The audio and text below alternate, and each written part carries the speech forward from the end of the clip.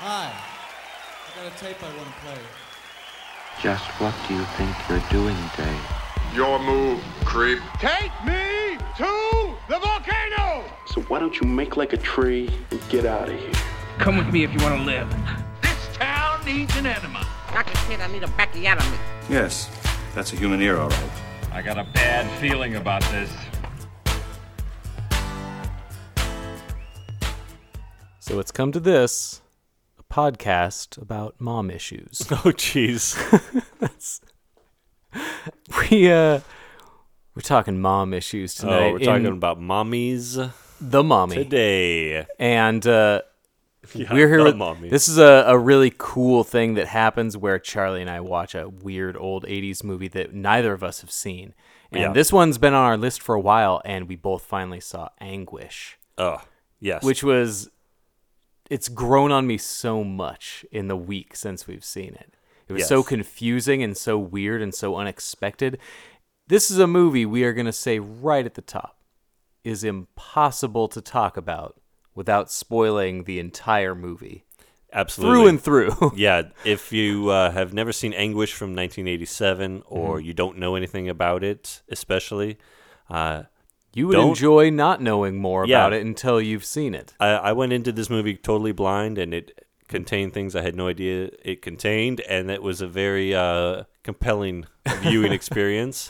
All I knew about this movie, I only knew about it because Blue Underground put it out. William yes. Lustig's, and they're doing good work. they have a good rep, and they put this out a decade or so ago. So that's the only reason I even knew of it in the first place. Then all I knew beyond that was that it had Michael Lerner and Zelda Rubinstein. Yes, that's the That's, kind of that's it. That's the all highlights. I knew. Yeah. And I knew she was his mom. Yes. I didn't know the tone of the movie. I didn't really know the plot, but I've heard good things. And what a little gem. It's a mind. It's cool. Screw. It really It's a really mind messes screw. with you. I don't want to say the bad word. No, It- it's a It's gimmicky and fun and feels like in a giallo, yes. and it's just so cool. So go find it. Yes. I don't know if it's streaming It anywhere. looks like it's hard to find, but yeah. The DVDs of it on eBay when I scanned are all affordable, under $10. I think if you know about the movie more than just the title and maybe, the only thing I knew was the one sentence IMDb description of a controlling mother uses telepathic powers to send her middle-aged son on a killing spree. Okay. Well, the sentence was keeps in. getting longer. So It was a long sentence, but I was in from there. But that's, as we know. yeah, and knowing that Half the Zelda's movie. the mother. Yes. So beyond that, yeah, I would hate to kind of taint someone's viewing of this because I found this to be a very cool exploration on studying the audience and studying how we watch and interact with movies. And It's kind of adjacent to a William Castle movie, but taken a little more seriously and a little more European. A same kind of gimmick of trying to trick the audience either into being sick or something like that, that extra experience. It has some of that to it, which is the kind of thing that hooks me immediately. yeah, it has that unforgettable hook. This is So everybody, yeah, please Stop go now. back. Stop now. Stop now. Find this movie. It's out there somewhere. And treat yourself and then come back. And Yeah, we can all and, talk about it together. If you're still with us, I'm Charlie. I'm Eric. This is a movie podcast. And, Anguish is such a treat, especially for that 1987. We're big 1987 horror fans. That's one of those years where the direct to love the video whole stuff era. was good. The era, it's a great, it's still in that beautiful 80s window of horror. pre-CGI, Oh yeah. still doing weird sex stuff with all your horror. And if you're into the giallos, which we've been doing, Yeah. I knew before. Yeah, the only other thing I knew that was going to happen in this movie is eyeball stuff. I knew we were. You in knew for eyeball stuff? I didn't actually know this was an eyeball thing. I saw the name writer and director Bigas Luna, Bigas Luna. and I was like, "Oh, this is going to be Italian." Anything And that sounds vaguely Italian to you just expect a scalpel here through it like comes an the eyeball. eyeball stuff. And Was I wrong?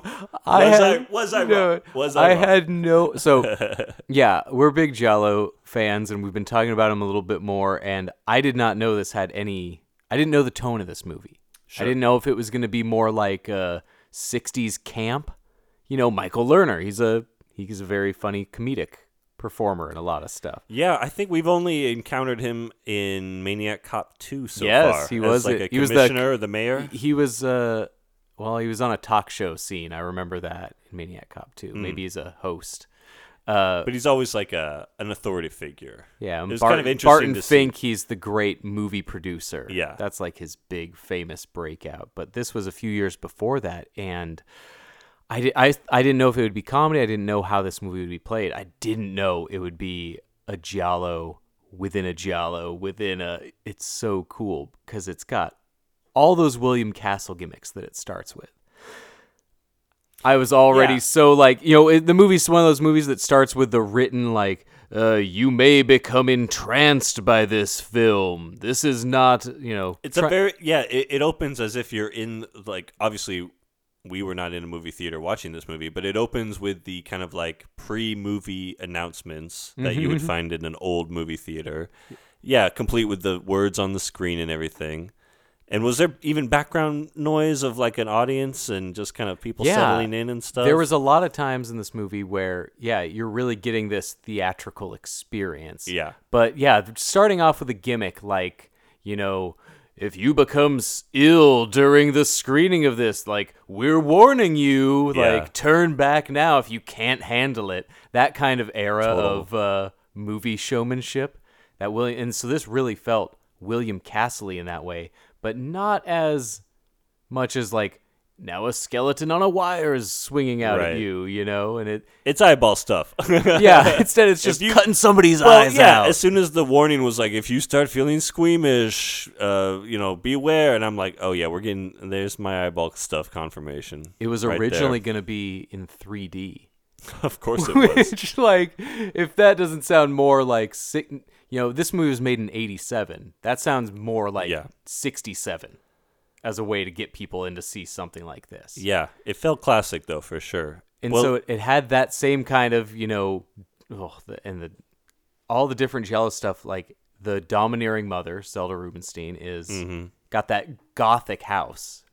A lot of Dario Argento stuff in this movie. That's why it was a Spanish movie made to feel like it was Los Angeles. Yes. But it really felt like a lot of Giallo touchstones. Like all the a lot of birds. A lot of birds. It's a lot of birds. It's strangely intimate. Yes. And it has this kind of long opening sequence of Zelda Rubinstein and Michael Lerner as her middle-aged son together in the room just chasing a bird around, like this kind of nonsense chaos that you always get in these giallos. It made me feel like I was in opera again with the crows. Nonsense chaos is such a giallo thing where it sometimes comes off a little bit time-filling. Like, we've been chasing this pigeon for 4 minutes, and that is such a giallo thing, to spend so much time focused on just a thing. Like, my hat fell in the lake. Well, how long is that lady yelling at Dickie? Oh, in, but in the Beyond, it's such a specific charm, though. And this had that same feeling, and it's just this really cool. It even has her like repeating, like just repeatedly being like, "Catch him, catch him, catch him." Just the same dialogue, just repeating over and over again. And deaths happen when people are playing opera records on a phonograph. Yeah. Like every checklist thing, which is all stuff I like. Really, really preposterous medical advice. all the things that giallos are known for. And I didn't know we were getting that tone. So already I was like, we got a William Castle giallo? What? That's very cool, this right? This is very cool. That's a meeting of the minds I did not know I needed. Yeah. Right? And then it's like really relatable too, because a lot of us were hypnotized by our moms. Oh, sure. And constantly. A lot to murder. It's like one of those, just one of those things that they have snails living in their house. Like they keep snails and pigeons. That's their thing. it's a weird thing. That's a weird thing. Never explained. Never Not really. explained. And she calls it when she's hypnotizing him, which we find out early on she does. Yes, quite lengthily. Intensely. Yeah. And when she's like swirling the back of his head, she's like describing him as a snail inside of his shell. And oh God. But there's actual snails just crawling everywhere in this house, which is such an off-putting, very unsettling, weird image. And then it's just a normal, like, growing up, it's so weird to think about now. My grandparents in town just had a tortoise. They just had a pet tortoise that just hung out. And they hypnotized you with the tortoise? No, but it's just this weird, like, you have snails. Just like they're on your back of your couch. There was just this big tortoise that walked freely inside and out. Slept under one of the tables in like the dining room. That's very That was like strange. one of his spots. They just had a random tortoise that they occasionally acknowledged when he came through on their property. Well, at least he got to go in and out. They are very concerned with keeping these things caged in Yeah, they anguish just here. got cages of pigeons. I mean, we've seen plenty of movies where martial artists keep pigeons on rooftops. Of course. Few people are keeping multiple cages of pigeons in their living room. In the apartment, yeah. Ugh. Not these two. So They got a special thing going on, these two. They got a bond here. the Gothic mansion kind of thing that I love the most is when you have this ornate stuff with these beautiful fixtures and all these original moldings and like this great looking house that also is somewhat in squalor. Oh, absolutely. You know, that it's like kind Grey of Gardens in stuff there a little falling bit. apart a little bit and dusty and I like that. It's also off-putting. Well, as the mother, Zelda Rubinstein seems to be wealthy enough to at least keep this going, but Yeah. Michael Lerner still has to have his normal 9 to 5 Right. working He's at like the an ophthalmologist. ophthalmology department where He's he an is eye doctor. Of course he is. But he seems like maybe the worst eye doctor on the planet, or he's actually more of like a eye assistant, Yeah. like a nurse, eye Right. nurse. But he's terrible. He's a at real his job. hack. Real hack job. Just Yeah. cutting off toes out there. But this guy, yeah, and she's like yo, your mommy's, but you're the best surgeon in her little voice, and he's he's a weird kind of man child, eating milk and bananas out of a bowl like a weirdo. That was unsettling. How odd was that? Just cutting up a banana into a bowl of milk and then Just slurping it down? it up. Oof, ugh. boy.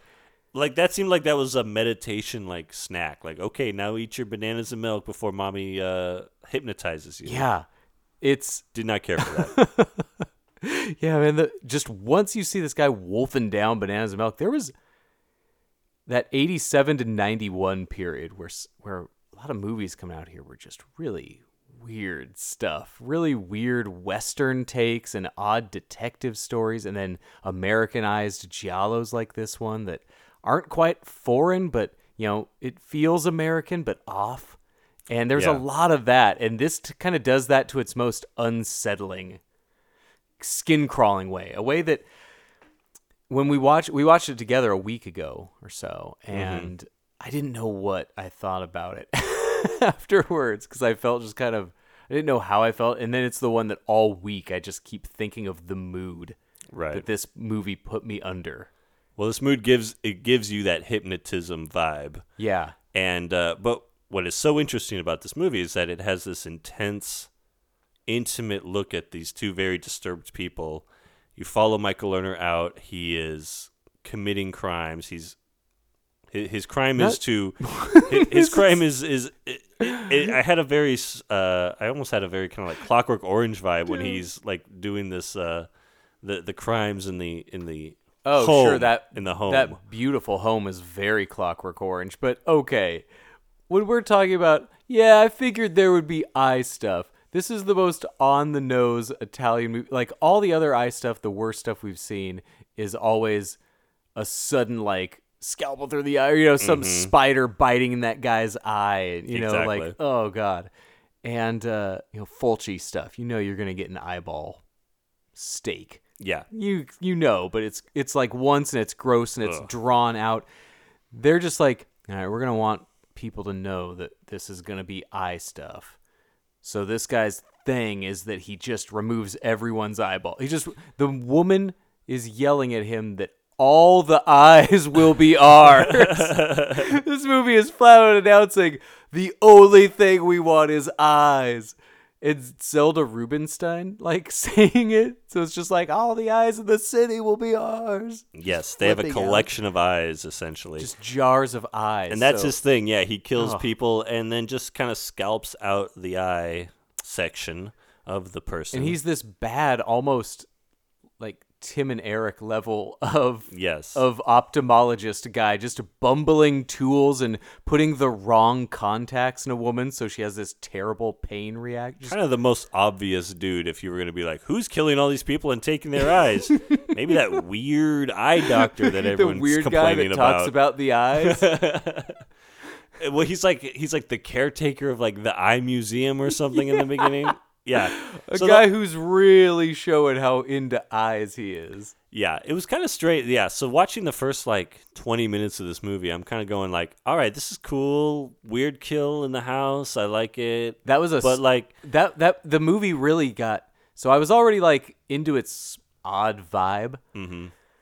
And what it was doing, but then when he shows back up at that woman patient's house under the guise of giving her the correct lenses, that Clockwork Orange vibe you're talking about is real, and it's not silly.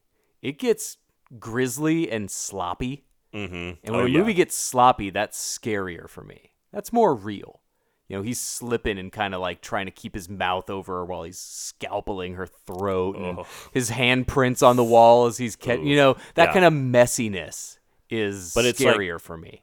The way it's presented here too is just very in your face a little bit. It felt intimate, like I said before. You're just too close to the action, and you're just right up next to the faces of these people while this is happening. And his mother is telepathically forcing him to do this.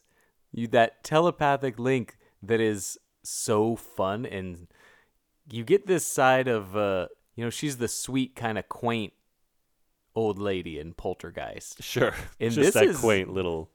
Just her as a menace. Mm-hmm. Her as somebody with world domination in her mind as a possibility is a really fun take for Zelda Rubinstein. She's really fun in this movie. I love it, yeah. She is so well utilized.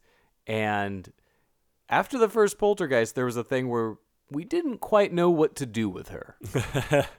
How do we integrate her into other stuff? Sure. Without taking over the movie? The Poltergeist sequels only go so far. Yeah. Yes. She is a distracting part of Poltergeist 2. Because it's all right, we're bringing it back. We don't really know what more to do. Uh-huh. We knew exactly what to do here. We kind of don't know now. This movie gets it. This is, I think, the best use of her. I think she's more important to Anguish than she is to Poltergeist. And that's a compliment. I really liked her in this. And her and Lerner are an unexpected, strong duo. Mm-hmm. And just when I'm getting into this movie and this crazy, I'm geez, this is 20 minutes in. This pedal is to the floor. Right. He's killing. This guy is straight killing. There is no build to this. He is shown to be killing, and we already realized he's killed before. Yeah. So part of me is going man, we're just in for an hour of killing, apparently. Yeah, knowing we got an hour 10 left, it's geez, this guy already had the sloppiest mansion kill, and you already know he's done it before this. Well, there's no remorse or anything. It's I need another one. He collects his eyeballs at the mansion and then goes to a movie theater, and it's then starts stalking these people who are watching a movie in a movie theater, coming up behind them in the ultimate 80s urban legend of just killing these people in a movie theater, from behind, and no one notices during the movie. But that's also very giallo. And what happens before that is when, just as we're getting into this weird, intense power dynamic between Zelda and Michael Lerner, we realize that that's just a movie that a bunch of other people are watching. They did a 22-minute false beginning to this movie. I didn't realize we were getting. It's a movie within a movie. I didn't know it was going to be a movie within a movie, which is an important, I think, specific joy to have. Well, it's a 180. All of a sudden, the entire experience for me changed watching it, because now you realize suddenly Lerner and it's Zelda a fictional are in the movie. background. Yeah, it's very They're strange. fake characters. All of a sudden, you get this whole new story of this, what you in your perception view as the audience, the real audience. Now you're following these people watching this movie. Yeah. And it's still giving you a look inside crazy. this original set of characters that you got introduced to, but your relationship has changed with them, and that affects your viewing. It's really a movie about people controlling and messing with their minds while showing the results of that, while also actually potentially causing that kind of thing. Exactly. Which we'll get into with one key, important, should be legendary scene. But once you realize that this is fake, it's such a weird feeling of being of the rug being kind of pulled out. Well, it's very much like we've done movies within movies for stuff like Demons and Popcorn, but you go into that knowing that you're following characters who are then going into a movie. Typically seeing people, going out to the movies, and we're watching the movie with This them. is very much like you are watching a movie, and then 20 minutes in, it is revealed to be a movie within a movie, and suddenly the whole experience changes. I became detached to the Lerner Rubinstein story. Yeah. Well, and they then weren't all of a sudden real you're following these audience members, and there's the two girls who are freaking out, or one girl's freaking out because it's a terrifying movie. Yeah. And you're also getting this extended hypnotizing sequence that kind of transfers you from the movie within a movie to our movie. So in the movie, Zelda Rubinstein is hypnotizing Lerner from afar, and you're watching that in real time with the movie audience in the movie.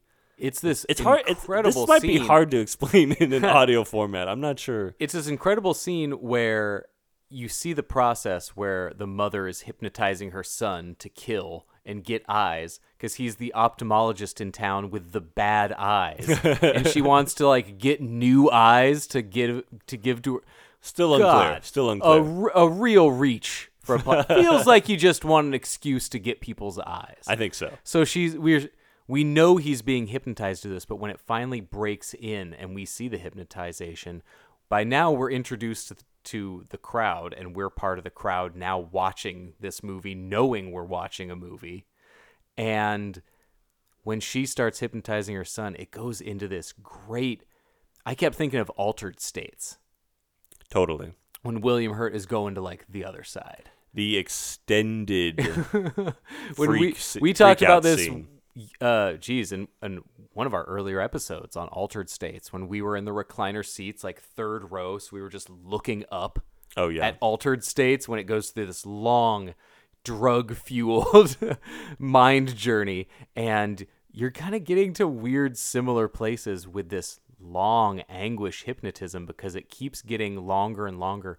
Started feeling like the Willy Wonka boat ride scene. Oh, absolutely. And it's very much like the main motif of the movie, besides the eyeballs, is a giant spiral that you're seeing on the screen a lot. All the snails. You're seeing these snails with her the little spirals hair in their bun. shells. Yeah, so you're seeing all these different spirals moving. Then you're getting Zelda Rubinstein's kind of creepy, creaky voice giving you the same kind of repetitive hypnotic suggestion. Yeah. Then you're seeing close-ups of eyes, and you're seeing the whole back and forth moving of objects, and you're watching all of that while you're watching the crowd watching that, and you're seeing the members of the audience become hypnotized. It's great because the way they were so selective they didn't go so over the top that showed an audience of 80 people they don't become like zombies, they all just reacting in horror, stupefied. but it shows one person here, a couple back here. There's select people that are getting really affected. Exactly. People that are falling for this hypnotist. This one girl is complaining that she's getting more and more scared, but she can't quite form words about just why she's getting so scared. It shows somebody kind of pulling their collar. You see them behind the shoulder of somebody else, where they're just uncomfortable in their seat. Yeah. And they're not. We've all kind of been there in the best horror movies when we're in the perfect mood, that perfect amount of sleep where you're you're a little tired, but you're zoned into this movie. Well, I was getting uncomfortable. And watching the best, most intense these movies can make you uncomfortable. When we saw The Terminator a couple years ago, I was just in the right frame of mind and was able to zone in, and like that movie was shaking me. And when we saw Us and Get Out, you know, we were just that level of right in it. And this movie, do you like the hypnotism in Get Out or this one more? Oh, which yeah, one I see hit what you you mean. more when you were watching it? I mean, this one was hitting me pretty good because this one, Get Out, there's the hypnotism scene maybe lasts for a minute. This one felt like it lasted at least 5, maybe 10 minutes. It was a 5 or 6 minute scene. For me, though, the scene in Get Out feels like it goes on for 10 minutes. Maybe. When I realized I was into it, I was so scared. When we were seeing it in the theater, man, when you realize that you've been hearing her stir that spoon the same way for like a minute now, right? I immediately had this sinking feeling, and that was before he sank. And so I was like, oh my God, like this movie is feeling my fear. Oh, I was so scared. Well, this one it's just so much of like kind of images rather than a narrative. There's this 5 it felt like a more serious, almost violent William Castle thing, like showing more scary images than he was able to show, and it started to feel more like a experimental film. Oh like yeah, that's what I was that gonna say. famous Very one, art house Un kind of. Chien Andalou, with the eyeball slicing. You know, started to feel really that kind of European artistry coming through. We were getting the biggest Luna, Luna experience. Yeah, in I thought it full was. effect. It's ambitious because it is such a huge chunk of the movie. Yeah. To kind of just stop everything and just kind of take you. It is like this wave of. Well, I like that reminder of the movie within a movie and breaking down that wall that, you know, once it started, like you realizing like, oh shit, we're 2 minutes into a hypnotize. Like this is more, they're doing this is it. Still going. And then it makes me think about, you know, the warning at the beginning of the movie, which we now know was a warning in a movie. Like, oh, I love that stupid double, like, movie within a movie stuff. Yeah. I love movie within a movie. It's like when there's a flashback within a flashback. It's like, we're going in. It's always just a fun thing in these kind of movies. I mean, I love having characters go to the movies in movies. Oh, it's the I best. love movies within a movies. I love popcorn and stuff like Matinee. You smell that seating. But this was such I've never seen, and you know, we've seen movies that have openings that are fake outs. Mm-hmm.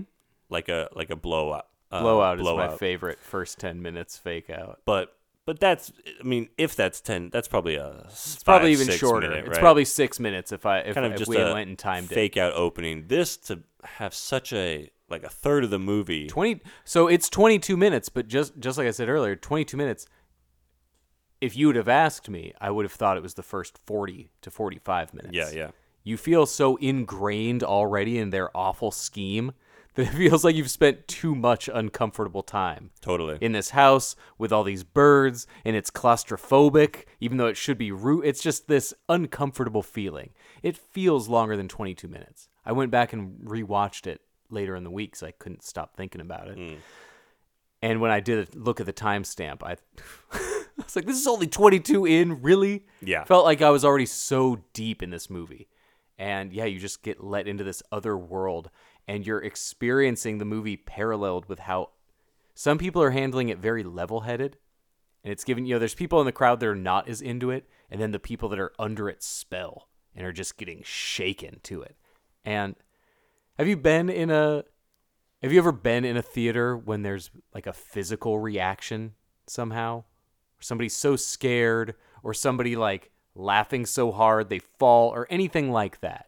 I remember always hearing stories, you know, when Pulp Fiction came out, oh, people are fainting because of the hypodermic needle. Seeing, you know, people having a physical reaction. I've been to a couple movies with walkouts. Let's see. But I mean, I've been in movies where people are like, you know, would scream out or something in the movie. Sure.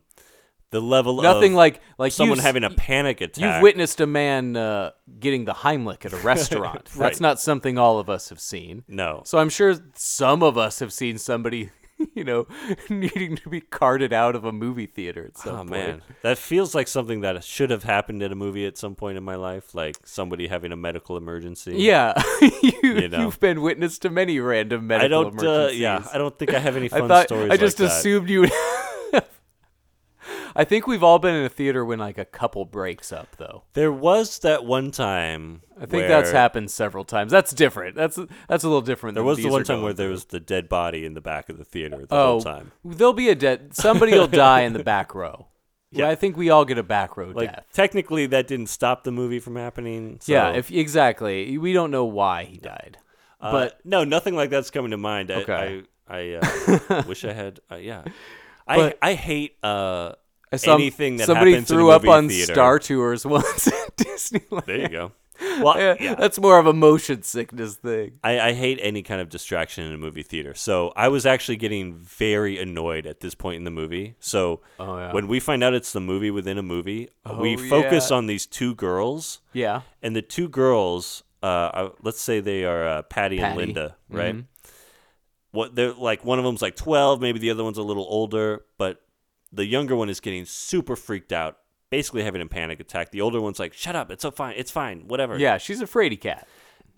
But there's a point where you're watching the Michael Lerner movie and you're hearing them talking, like as if you're in a movie theater and the two girls behind you won't shut the fuck up. And I was getting so annoyed. I was like, are we just going to have to listen to them chatter in the movie now? I had no idea you were annoyed. There's a brief. It only lasts for like a few minutes before we kind of get more into their story. Times. But in the process of transferring from the Michael Lerner movie to the movie to their audience story. watching the movie, it becomes their story. There's this moment where we're watching the Lerner movie with them, and they won't shut up. And people are even like, "Hey, give it down!" Like, I liked it because Patty, I think it is, just will not shut up about how scared she is, and it's like, leave the theater, walk, like go to the back. And at one point, her friend is finally just like, then just leave. Like, I'm not leaving. Yeah, I'm staying. Walk outside. Oh man, like, you don't like. I love when Michael Lerner. I was just getting so frustrated. Like, are they really going to talk over this movie? Is that what we're doing? Once they learned that he was the killer, and in the movie he goes into a movie theater. I love. He's going into a theater now. Yeah. Oh, You're I like hearing that them stuff. talking. Oh, because then the movie transitions to, and this is where it felt really giallo because it had just some weirdo with the flimsiest of motivation and the weirdest deep set grudge. Because then we get revealed that we also have a real life killer in the movie theater who is obsessed with the movie The Mommy. Yeah, I love that little tidbit where the movie we're watching with Michael Lerner is actually called The Mommy. The Mommy. Whenever there's a movie within a movie, that movie always has the dumbest name. It's always something like you knew was the first draft of this movie, and they're like, "Yeah, call it The Mommy. That was weak. We're English." Yeah, I love that. But yeah, you have the real life. Now, in 2021, we would call this individual an active shooter. Yes. So this movie, to me, has a very strange 1987. This is like the fantasy of a guy shooting up a movie theater. Yeah. I'd be scared seeing something like this. This became a very intense viewing experience because the one girl goes to the bathroom, sees that an active shooter has killed the staff outside and is hiding their bodies in the bathroom and plans to murder everyone in the movie theater. Yeah, she witnesses murder, which is never what you want to see when you're just out at the movies. So at this point, the Michael Lerner Anguish movie plot is out the door. I don't care. No one cares. I have no idea what happens in the movie within a movie at this point. Yeah. I'm completely now like engrossed. Lerner continues murdering people in a movie theater without people noticing. Going around up behind solo guys. He's stabbing him in the neck. He's got a bunch of scalpels taped around his ankle. Oh, that's fucked up. That's it, right? Yeah. Yeah, that whole thing. Weird, nerdy professionalism. See? But it's just like, so, to me, it just hit this thing of like, in the 80s, you were afraid of people poisoning Tylenol bottles, people sticking needles in Halloween candy. Oh, the needles under the gas pump? Or whatever, like AIDS-infected needles on things and on Yeah. movie theater seats, I feel like. Yeah. Yeah, razor blades in the candy. Yeah. And that's like what's presented in the Michael Lerner movie is like him as this like urban legend guy killing people in a movie theater. Mm-hmm.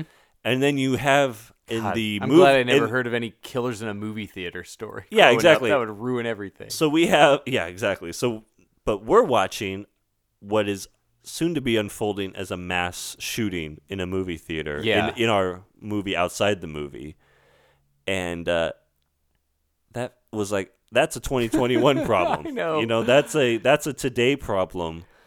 In the 80s, I don't know if they understood I don't know when that that became a thing. Yeah. I don't know when that became an actual trend. It's not played kind as of something like it's kind not, of surprising it's not more of a thing that happens. I think it would be more of a thing now, but yeah, I don't know how. You mean how showing it in movies or no, just, having it in real life. I'm sure it seems like it felt like it happened every day for a while. This last 5 years ago, remember there was just every day something was getting. I mean, Trolls World Tour is like intense. It's gonna cause some gunfire. Yeah. The movie within a movie aspect is fun and distracting and kind of disorienting, which is that kind of chaos that we talk about in Giallos. Just an almost unnecessary level of chaos because now we have people scared and almost hypnotized and under the spell of the mommy, while we also have things just getting more and more Grey Gardens on the screen with Michael Lerner and Zelda Rubinstein, who we're not really sure how to feel about anymore. I felt nothing for them at this point. But that's the thing.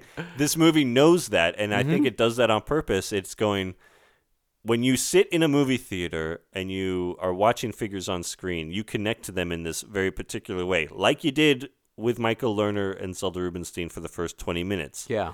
Now that you're once removed and you're watching the movie within a movie, somehow for me, knowing that that was a movie on a screen completely canceled out any emotional impact it was going to have on me. And then all of my emotional, investment was on the characters now watching the movie, who now I mean, Eric, for about 20 minutes, this is the scariest movie I've seen in a long time. At least maybe the most intense. Okay. You didn't see me because we were social distance. I was like almost doubled over, like you're just hand elbows like, on legs, just head like in hands. Like, what is going to happen here? The anticipation of this masked killer. Yeah. Or not masked killer, this mass killer opening fire and just waiting for the bloodshed in now what is, in my perception, the real movie that I'm following. Yes.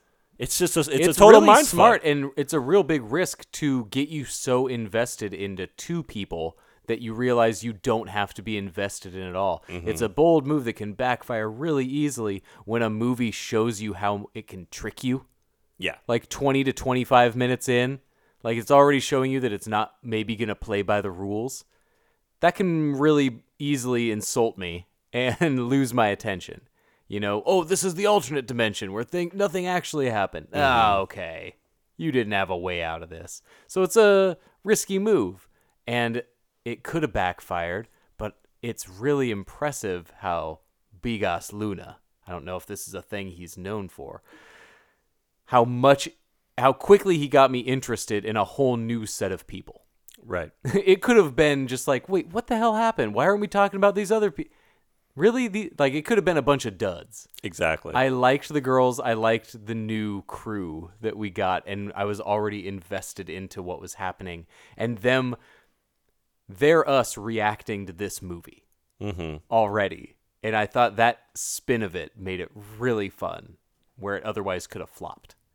And it just made me really get into it, and that's what made me really think about it throughout the week of this life parodying reality and the way we react to a thing that's actually fake.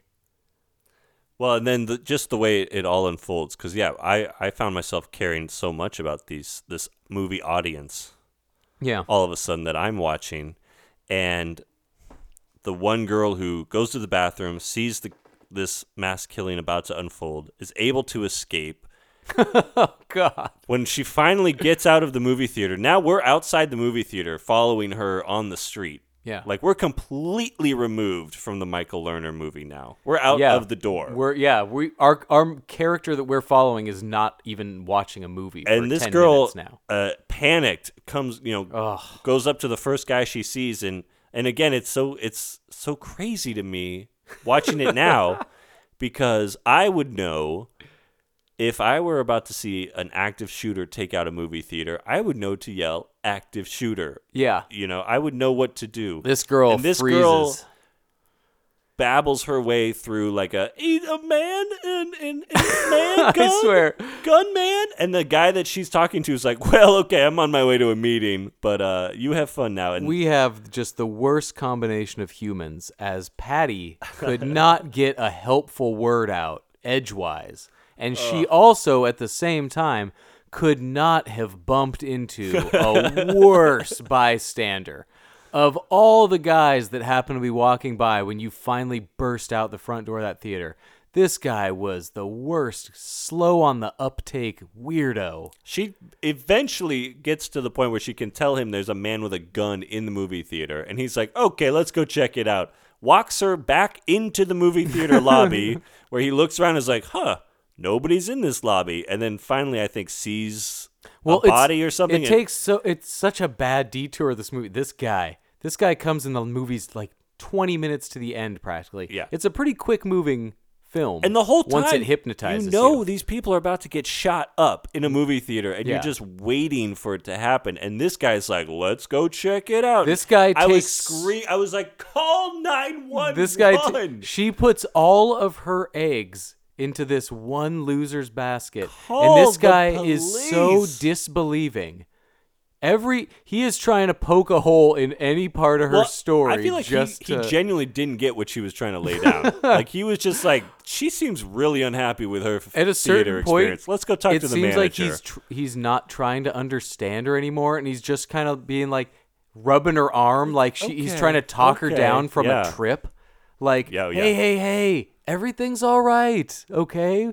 Things are cool out here. You're fine. It's the sun. Don't worry. Right. Like, you get the real sense Do you that need a sandwich? He's like, I'm just going to deal with this crazy person. But it suddenly takes, oh, God, this guy wouldn't go away. And then he kept hanging around. Well, finally, he realizes something is wrong, and he's like, let's go find a phone. Because, again, 1987, you have to go find a phone. Yeah, we take some detours in this flick, and this killer's really taking his time stalking the perfect victims out in the theater. But the scene with Michael Lerner keeps getting more intense. The scene in the real theater gets more intense. The one girl, I really feel for someone who gets tricked into being more scared than they wanted to be. That can be a scary thing for me. I think there's a guilt associated with it. You're an older brother. I'm an older brother. Was there ever a situation where you like made your brother watch something that was too scary for them, and you had that like, maybe I shouldn't have made him sit through that? I don't think so. Like I think I more bored my brother with things. So I'd be like, you have to watch the Twilight Zone episodes, and he'd be like, this is old. I don't like it. Yeah, like, this is black and white and sucks. Yeah, my sister got. I felt really bad, and one time I didn't see it coming.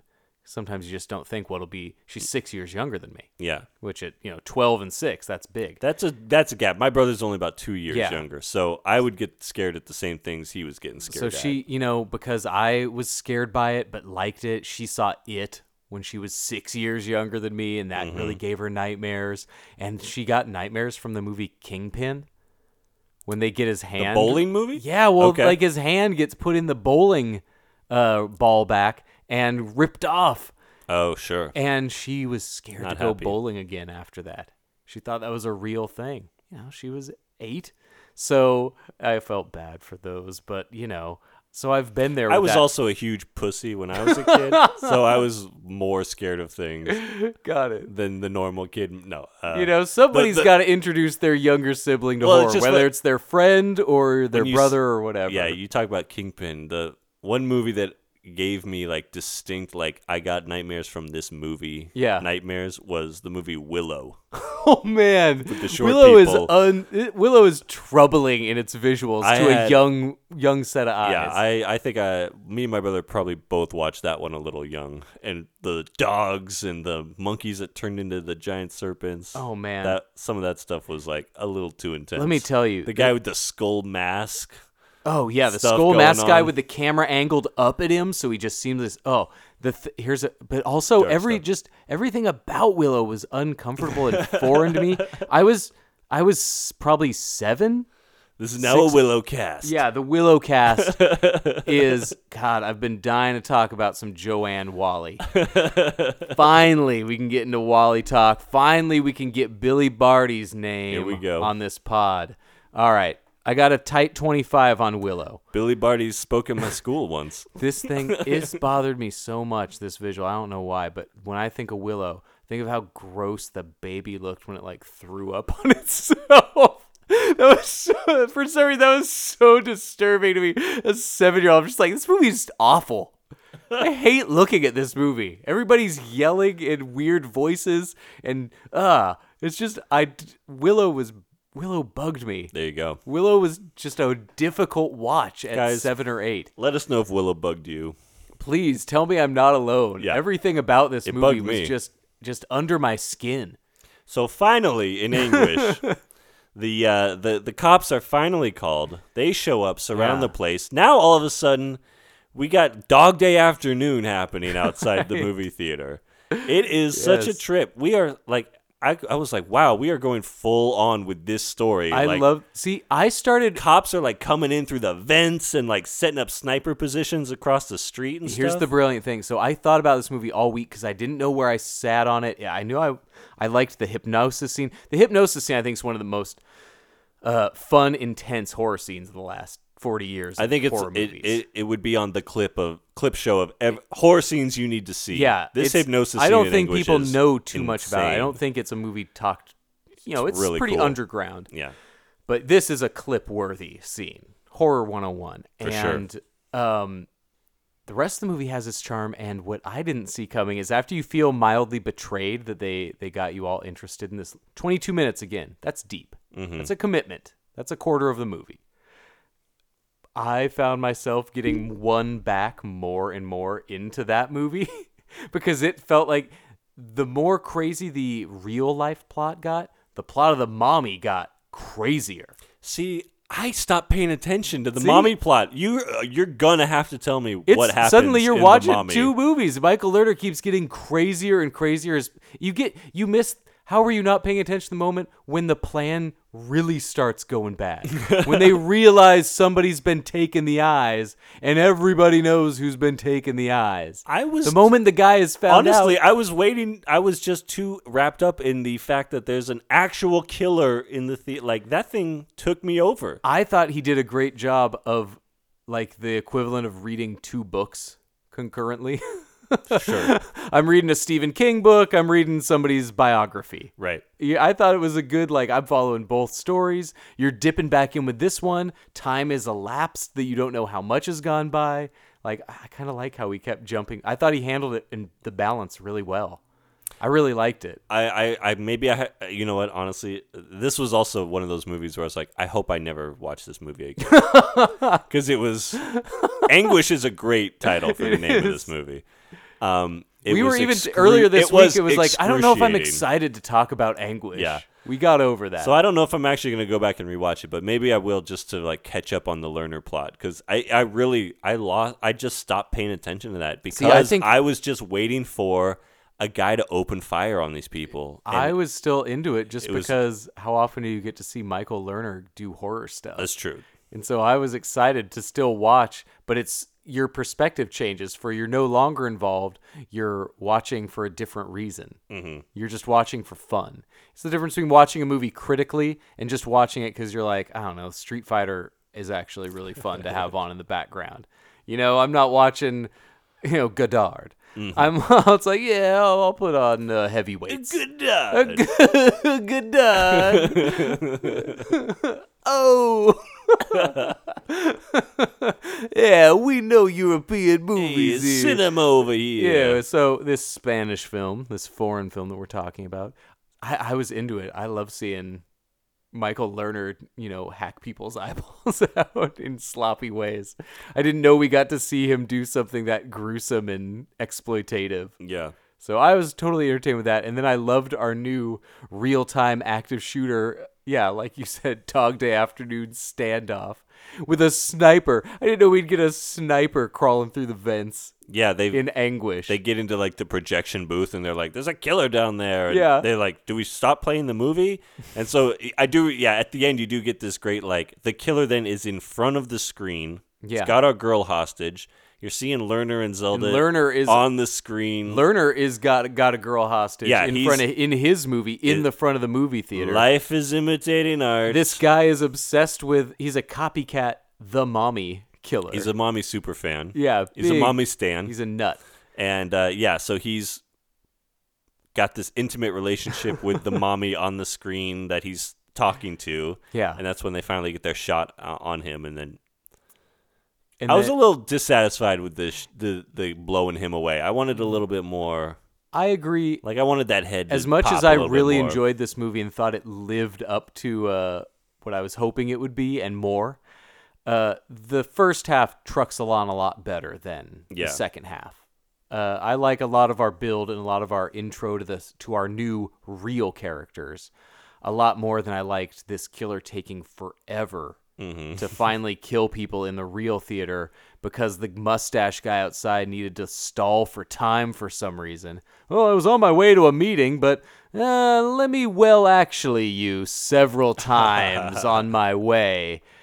And then when she's right and being treated for her trauma in the back of an ambulance, he's like, well, I'm just going to hang out here a little bit longer. Yeah, he's kind of just like, pretty crazy what we're going through, right? And it's like, why is this guy still around? You live around here? Or? Yeah, he's just kind of small chatting what do you do? while they're waiting for the chaos to die down. Didn't you have a meeting to go to, guy? Yeah. This character, one of the worst introductions, just an hour into the movie, suddenly meeting Hank, the businessman. The most mediocre white man Gordon on the planet. The stocks trader. But that guy goes home after that and is like, yeah, I saved a whole theater full of people today. It was me. I did it. I hate Gordon so much. This guy. But yeah, so we're getting this. The crazier Michael Lerner's movie gets, the killer himself starts getting more confidence.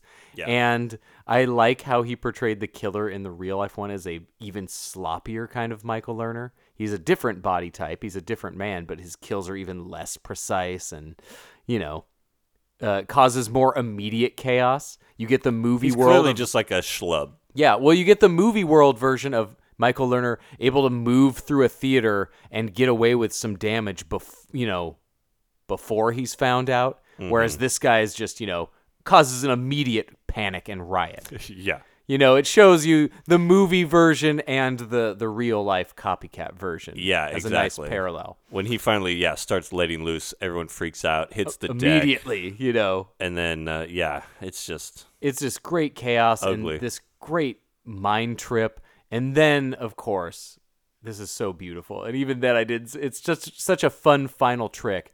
We then reveal that there was another audience watching this movie.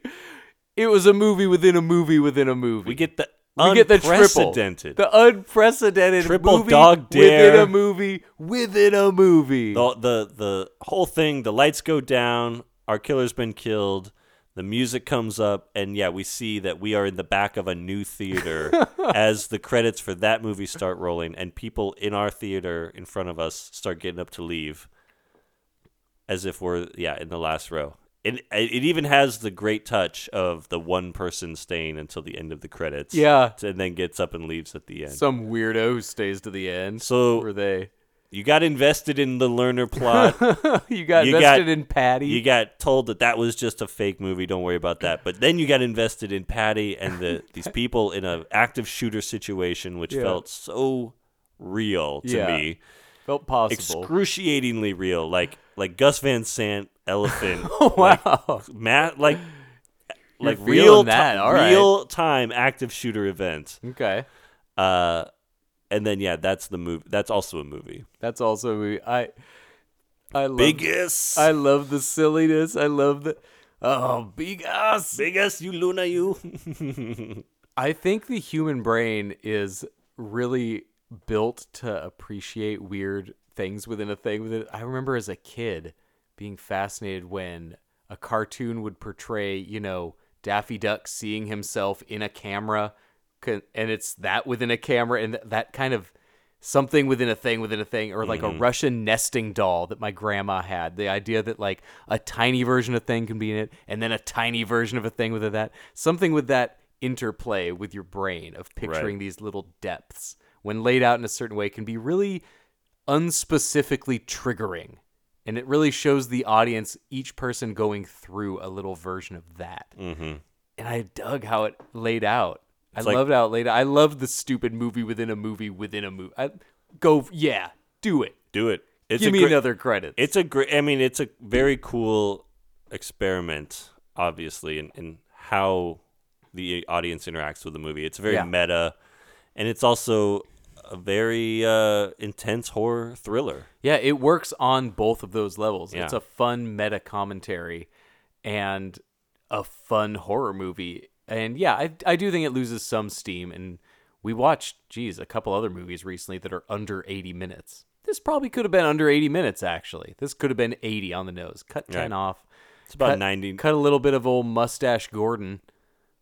Yeah, we could have sped that up. Almost believing Patty. We could have sped that whole sequence up. Maybe a little more convincing. Patty maybe could have found a phone, called 911. Just realized, you know what, you're not helping. I'm going to get someone else. But I don't usually talk to a movie while it's playing, but I yelled, call 911, because I couldn't take it anymore. You were wanting things to advance. It was like that thing where I'm just like holding the temples. Yeah. Like, see, this movie was all affecting us. It was all intentionally getting under our skin. And I didn't know we were getting that kind of experience going in. So exactly. I came out the other side thinking about this movie all week, and I guess unlike you, I dove back in and wanted to experience. It's like watching something like Usual Suspects and not knowing what happens. I get something out of it, and something cool and different watching it, knowing everything that happens. You notice things you don't. And I'm not going to say that goes to these depths where I'm noticing things that I wouldn't have picked up on, but you see more of the tricks. Right. And I like the respect for the tricks that it has, and the respect to the carniness of a good gimmick like that, while not relying on a gimmick as its thing. It doesn't go out to do William Castle. It shows the reverence for the corniness of that and does something a little more serious and sinister and still playful. And go see it. There you Anguish. Go. Check Again, it out. I don't know. I have the DVD. I didn't find it anywhere streaming. I don't know if it's on YouTube. It might be, but it doesn't seem to be on any actual services. It wasn't on anything that I was comfortable clicking on.